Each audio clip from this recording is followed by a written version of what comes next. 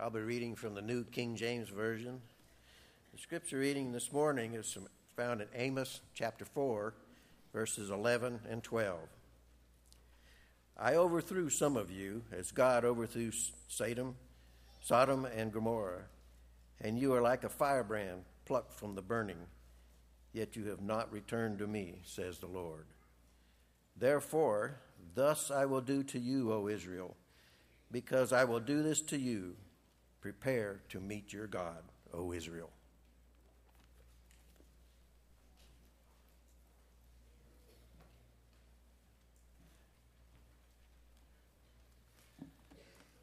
Certainly a delight to see all of you here this morning. We appreciate the presence of every single one of you. It is warm outside, but it's nice and comfortable inside. At least in this room it is.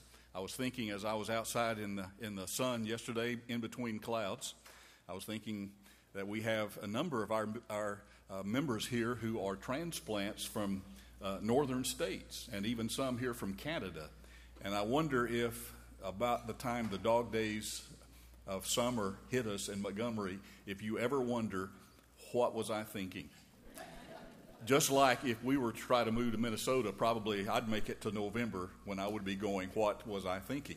But right now we're comfortable, and I'm glad you're here. I'm glad you've chosen the University Church to come and worship the Lord this morning. Eat your vegetables, clean your room, pay your taxes. Don't forget to go to work. Get to work on time. All of those are words of admonition that some of us need to hear over and over again.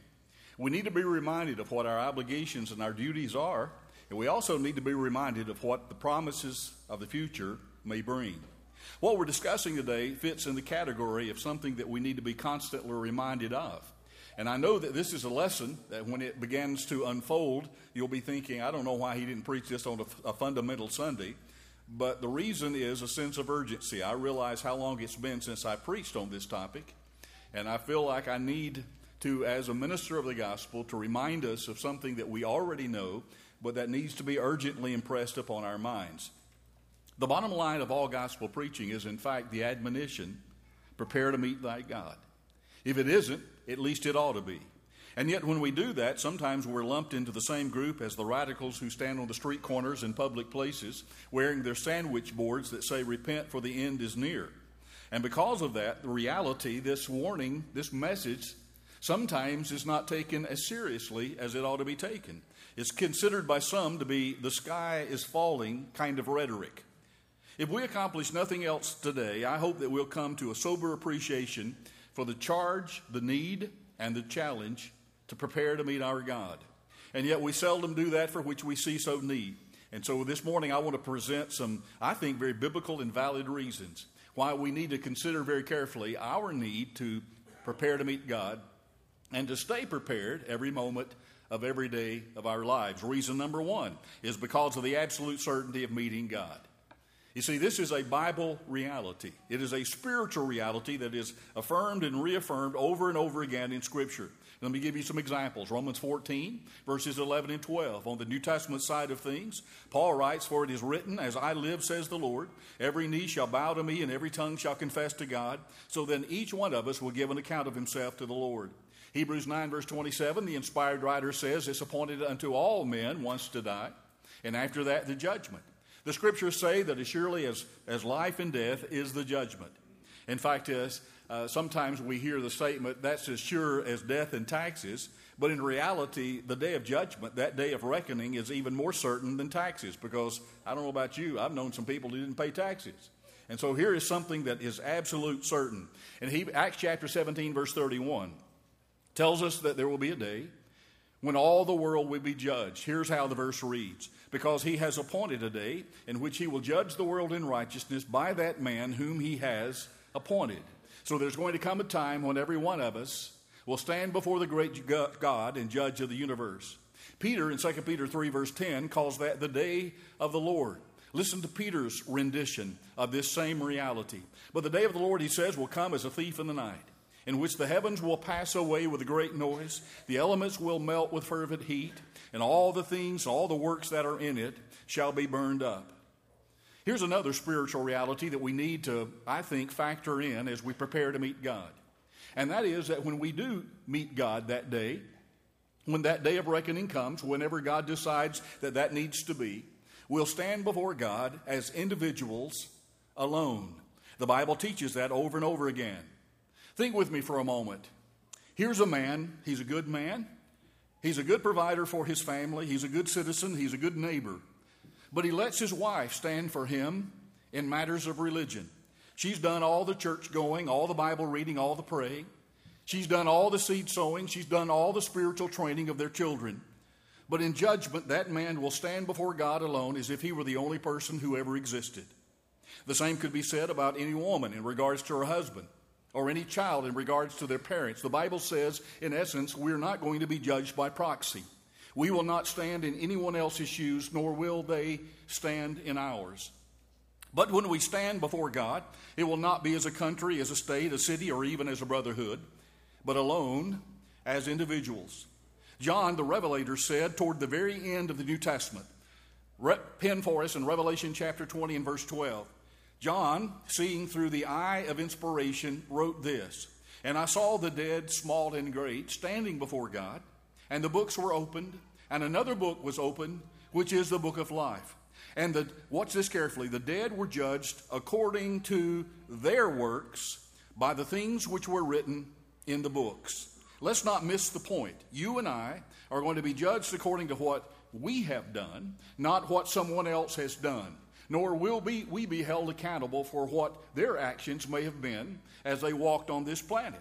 Paul said in 2 Corinthians 5 and verse 10, "For we must all appear before the judgment seat of Christ, that we may receive the things done in our bodies according to that which we have done, whether it be good or bad." Solomon certainly agrees.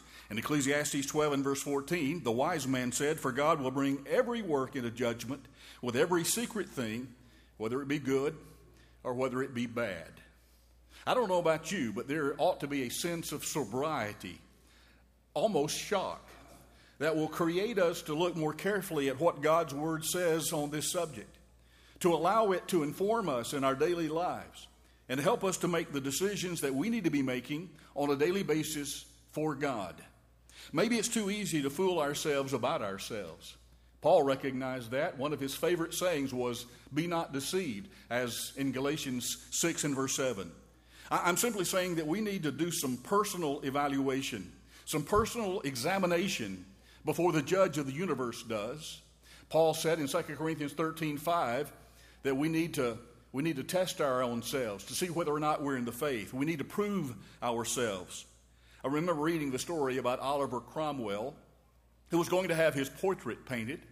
And the man that he had commissioned to do the painting was someone who was noted in that day to do basically what we do with photoshopping, and that is to remove all the blemishes and make whoever it was that he was painting look as good as possible.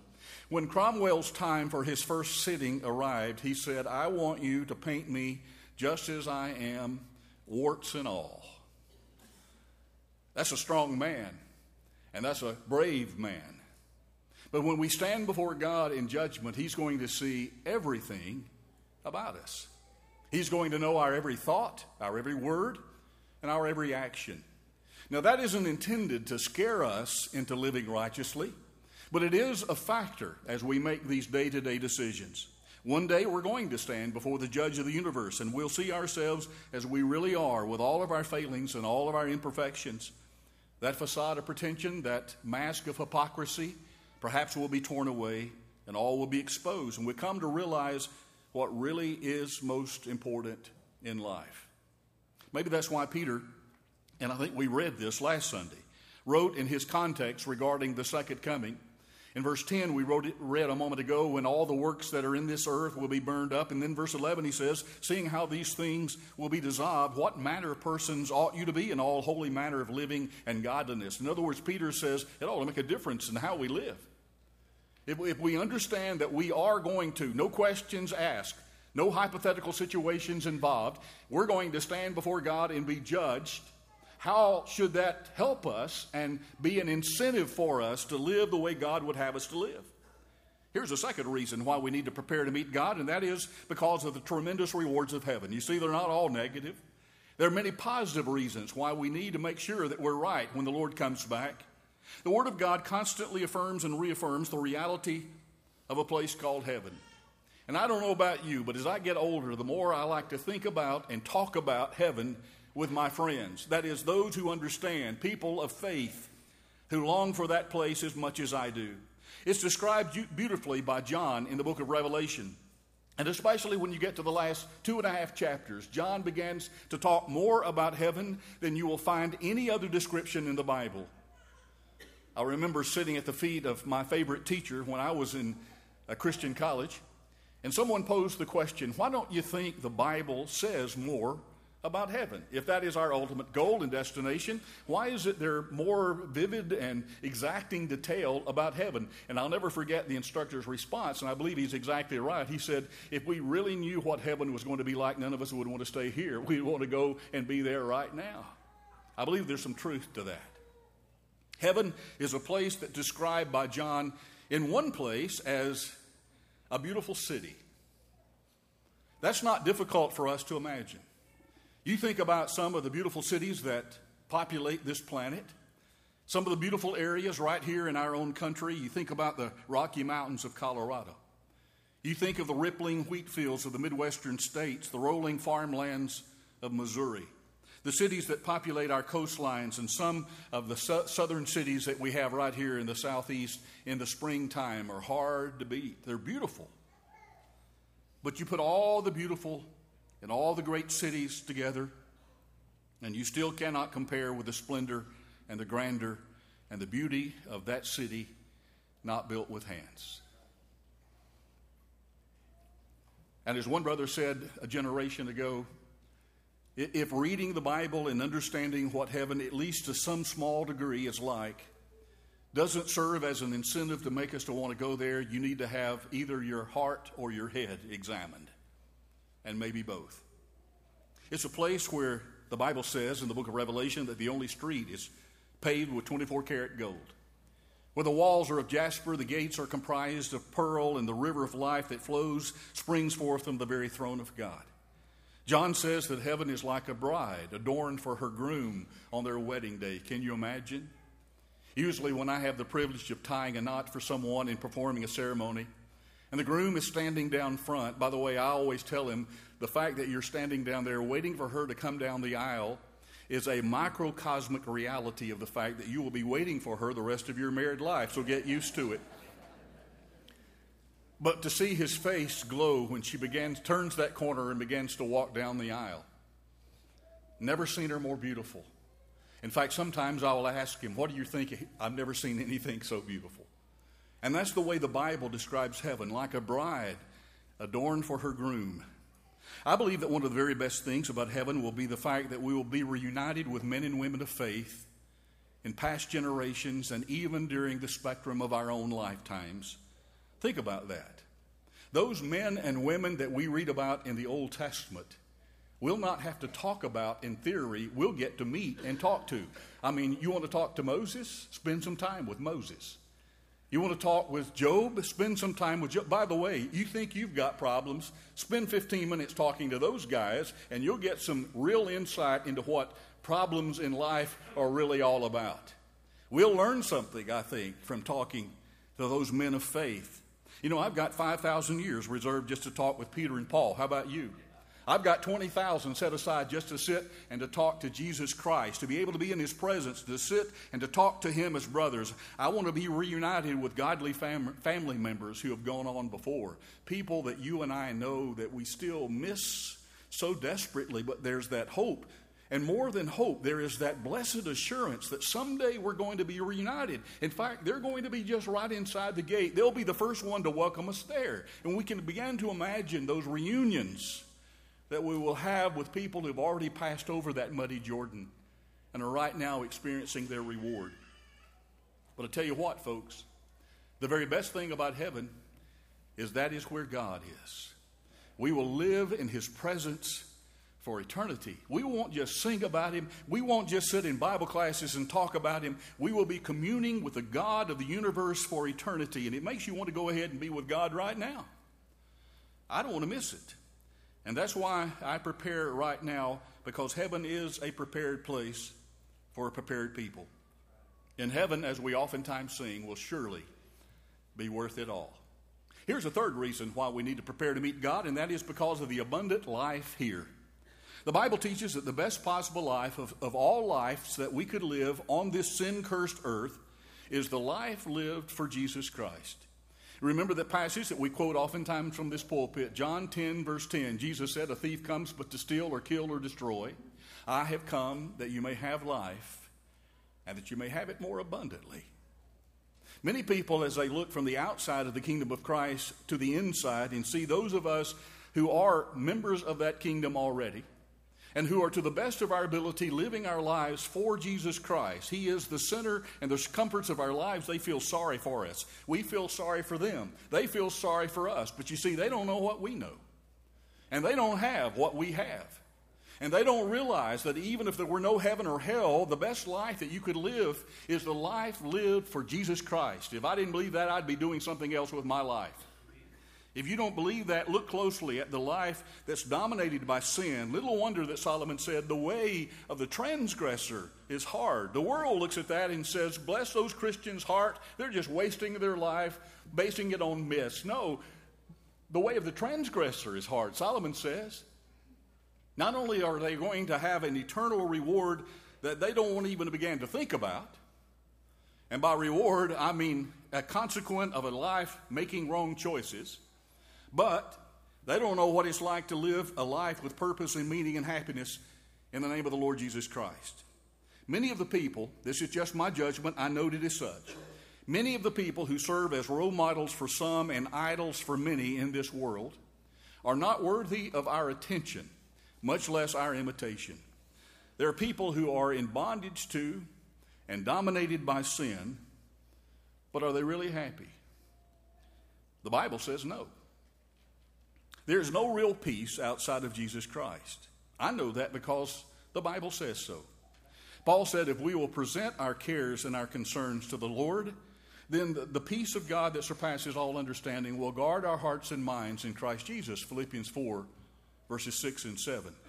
Jesus himself said in John 14:27, as he was talking to his disciples then, and I believe this message is just as much for us today as it was for them. He said, "Peace I leave with you, my peace I give to you. Not," notice the qualifier, "not as the world gives, give I unto you." In other words, Jesus is implying that there is a measure of peace, maybe like financial security that the world can provide. But he said, "I want you to know that the peace that I'm giving to you is not like the world gives." And then he ends that by saying, "Let not your hearts be troubled, neither let it be afraid." I know some scared and troubled people in this world. How about you? And how desperately and how urgently we need to get this good news to those people, to let them to know that the best life that you can live is the life lived for the Lord Jesus Christ. Here's another reason. And I hate to bring this up, but I've got to preach the whole counsel. We need to prepare to meet God because of the reality of hell. The Bible teaches that. Right there it is, black ink on white paper. And we can read over and over, especially in the New Testament, about the reality of that place.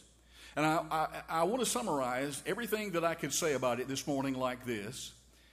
Everything that heaven is, hell is not, and vice versa. That is, they are diametrically opposed to one another. You think of the grandeur and the beauty and the peace that heaven will represent, and you take all that away and you have a place called hell. The Bible says that hell will be filled with pain, but in heaven there will be no more pain, and God will wipe away every tear from our eyes. Revelation 21 verse 4, if you want the Bible for it. Heaven will be lived in God's presence, as we talked about a moment ago. But the Bible also just as clearly says that hell is a place characterized by banishment from the presence of God for eternity. 2 Thessalonians 1 and verse 9. Heaven is a place of eternal light, while hell is described in God's book as a place of outer darkness. Heaven is where all the saints are. Hell is where all evil resides. In fact, the only thing that heaven and hell have in common, according to what the Bible says about it, is that both of them are eternal in nature. They are never ending. Now, please understand this. A denial of hell does not remove the plain affirmations in Bible about it. Listen to Paul's logic in this matter over in Romans chapter 3, verses 3 and 4. And one of the reasons I love Paul, one of the many reasons I love Paul's writings, is because he's so logical. I mean, you can tell this guy is educated, and he has a logical approach to his reasoning as he does in these two verses. He says, "For what if some did not believe?" You know, we're still having conversations like that today, aren't we? Well, you believe what you want to believe. I believe there's your truth and there's my truth. That's what the world would have you to believe. Paul said, what if some did not believe? Will their unbelief make the faith or the faithfulness of God without effect? Certainly not. Indeed, let God be true, but every man a liar. So simply rejecting the idea of hell does not remove the reality of hell. You can reject anything you want, but that doesn't mean that it isn't so. Hell is described as a place that is a furnace of fire. Sometimes it's even described as a lake of fire. The same God that tells us about heaven tells us about hell. Why should we believe what he says about one but disbelieve what he says about the other? And remember, Paul told us in Titus chapter 1, verse 2, that God cannot lie. Here's another reason why we need to prepare. And I hope you're listening very carefully to this point as a child of God this morning, if you're already a New Testament Christian.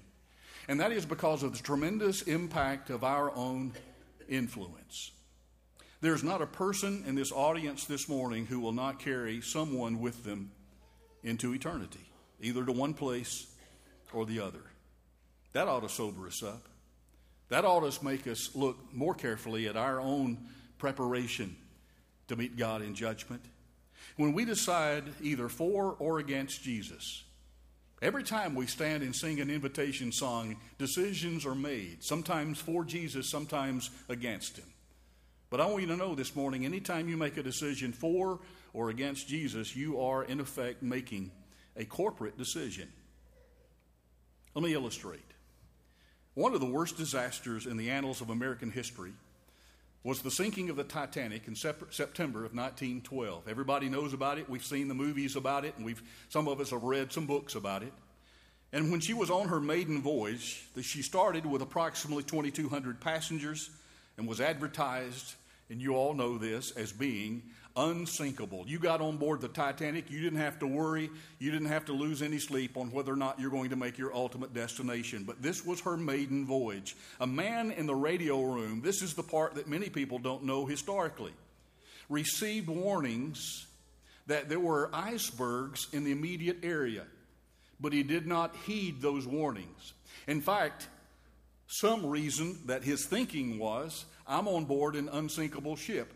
Why do we need to worry about icebergs? Ships that were 10 miles away heard those radio warnings. This man apparently heard them, but he did not heed them. And the rest, of course, of that tragic story is a matter of historical record. 1,500 people plunged into those icy waters and lost their lives that night. Thousands of lives. Hundreds of families were affected, watch this carefully, by that one man's decision to ignore the warnings. And people continue to be touched by that story and by its impact 100 years later. Paul informed us that no man lives to himself, no man will die to himself. John Donne wrote, no man is an island, each is a part of the main. Folks, the sobering reality is your life touches someone else's life. In fact, it's been said that the shadow of your life will fall across a dozen lives before this day is done. So you and I need to prepare to meet God because of our powerful influence. I know of a man who was apparently sincere when he made the decision to become a New Testament Christian and to sign on to the Lord's army.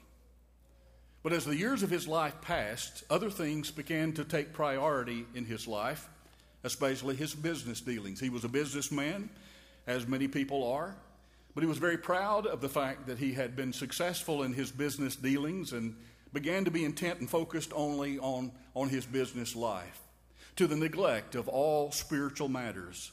There were godly shepherds from the local congregation that went to him and entreated for him to come back and to repent. His children are now grown, and every one of them's lost. None of them have the slightest regard for spiritual matters. The man himself has been divorced and remarried 4 times over. What I'm trying to communicate is dozens of souls are lost in that man's family because of his decision to say no to God. Here is the eternal truth of the matter. You cannot say no to God by yourself. You will not spend eternity alone. And I'm telling you this not because it's not too late for any one of us this morning under the sound of my voice to make your life right with God, to prepare to meet God, to influence your loved ones in the right direction for the Lord. That's surely at least a part of what Paul meant over in Ephesians 5:16 when he said, buy up or redeem the time because the days are evil. Make the right decisions while you still can. Here's one other reason why we need to prepare to meet God, and that is because everything in life depends on it. You know, we've had several billionaires die in past years, and you've noticed that they died just like the rest of us. There's men like John D. Rockefeller, H.L. Hunt. There's Howard Hughes. There's Aristotle Onassis, just to name a few. And everything that they built and owned in this life, and all of those billions of dollars in assets that they had in a bank or in some other investment, was left behind. Listen to Scripture. Here's what Paul said in that rather elongated treatment about the danger of putting our trust in material things in 1 Timothy chapter 6. I believe that the thesis statement of that chapter is found in verse 7 when he says that we brought nothing into this world. Watch this carefully. Notice the certitude with which he makes the next statement. And it is certain that we will carry nothing out. It reminds me also of the story that I read of 2 servants, 2 men who had worked for Howard Hughes, were standing at his graveside next to the casket at his funeral. During the course of the funeral, one of them looked over at the other and whispered, because nobody knew how much Howard Hughes really was worth. His assets, for the most part, were not liquidated, so nobody could really put a dollar amount on the billions that he did own because so much of it was in properties and other things. One whispered to the other, I wonder how much the old boy really did leave behind. And the other servant replied without hesitation, every bit of it. Maybe there's some consolation for us this morning to know that when we pass from this life, we will leave the exact same amount as Howard Hughes.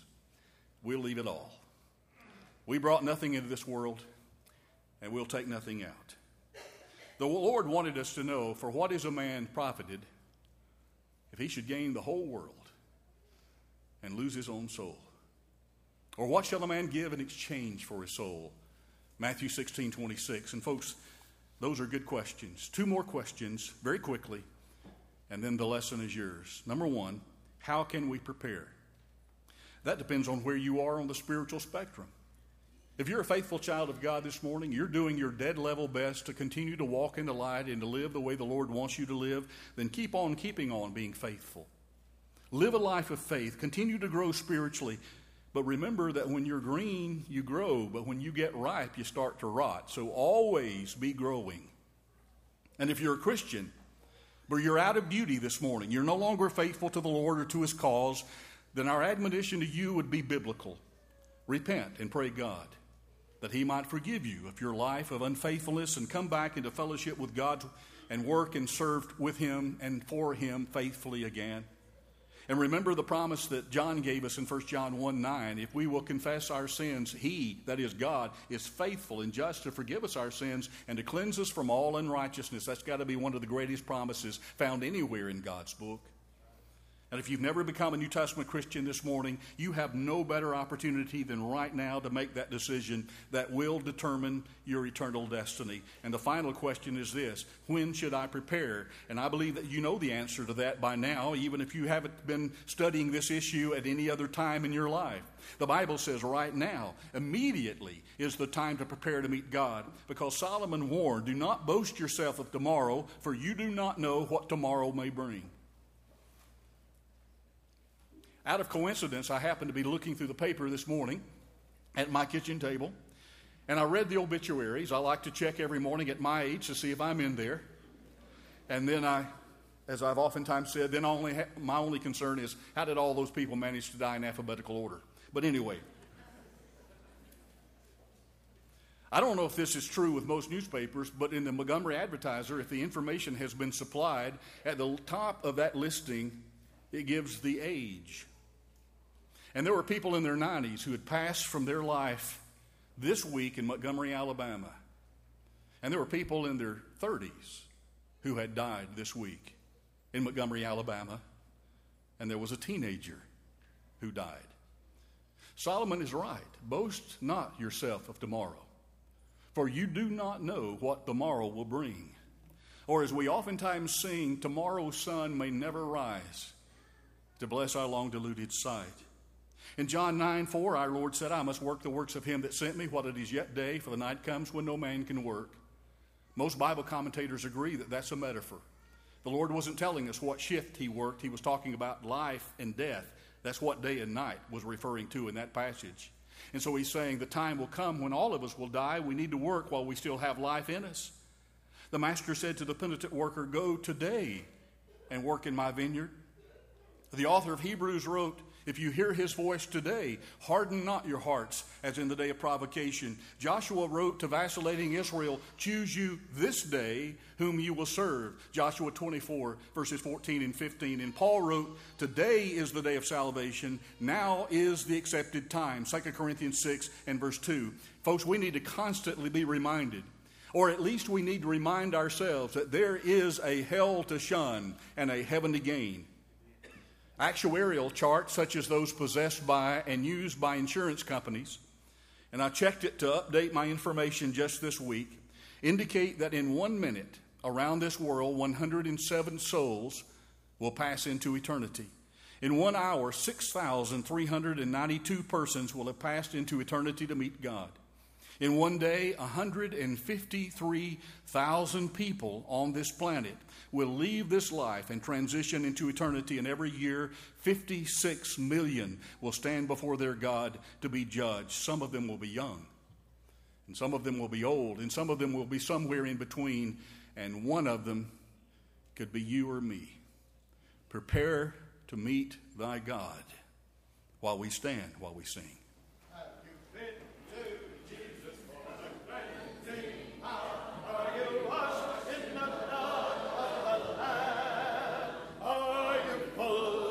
Trusting in his grace this hour, are you washed in the blood of the Lamb? Are you washed in the blood, in the soul-cleansing blood of the Lamb? Are you God?